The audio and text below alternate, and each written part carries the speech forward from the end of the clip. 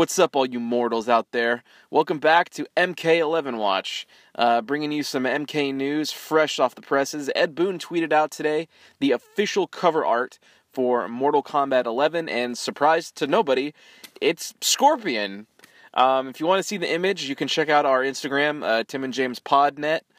We posted the art there, or you can go to Ed Boon's Twitter, of course, at NoobD at Twitter, and various other websites.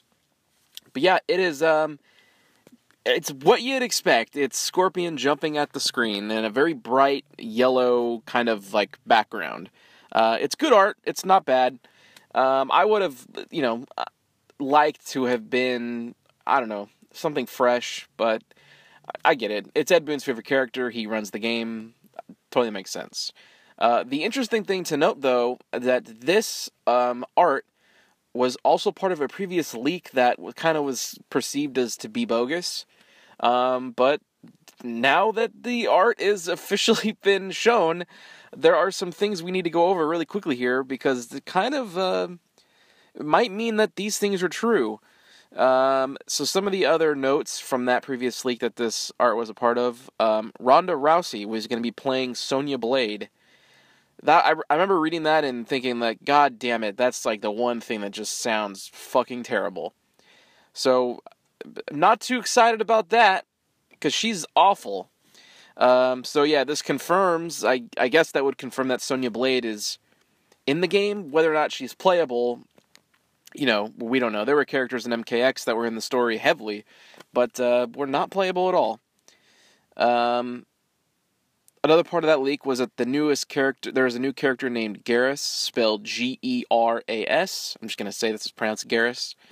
The Oracle character was named to be Chronica in that leak, so that is a very good chance of being legit now.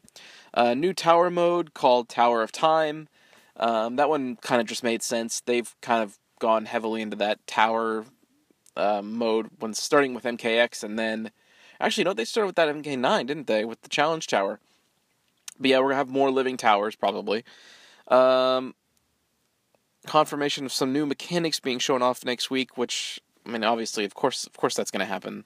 The weapons, I'm assuming it's the weapon combat and the new gear or attire system that they're going to be doing. So yeah, that's, all that stuff is probably legit now. Again, the cover art can be found on our Instagram page, Tim and James Podnet.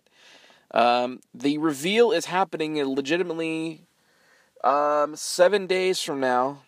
We're going to get all of the real, official news, and I guess we'll find out if any of that is actually true, which signs are starting to point to it is.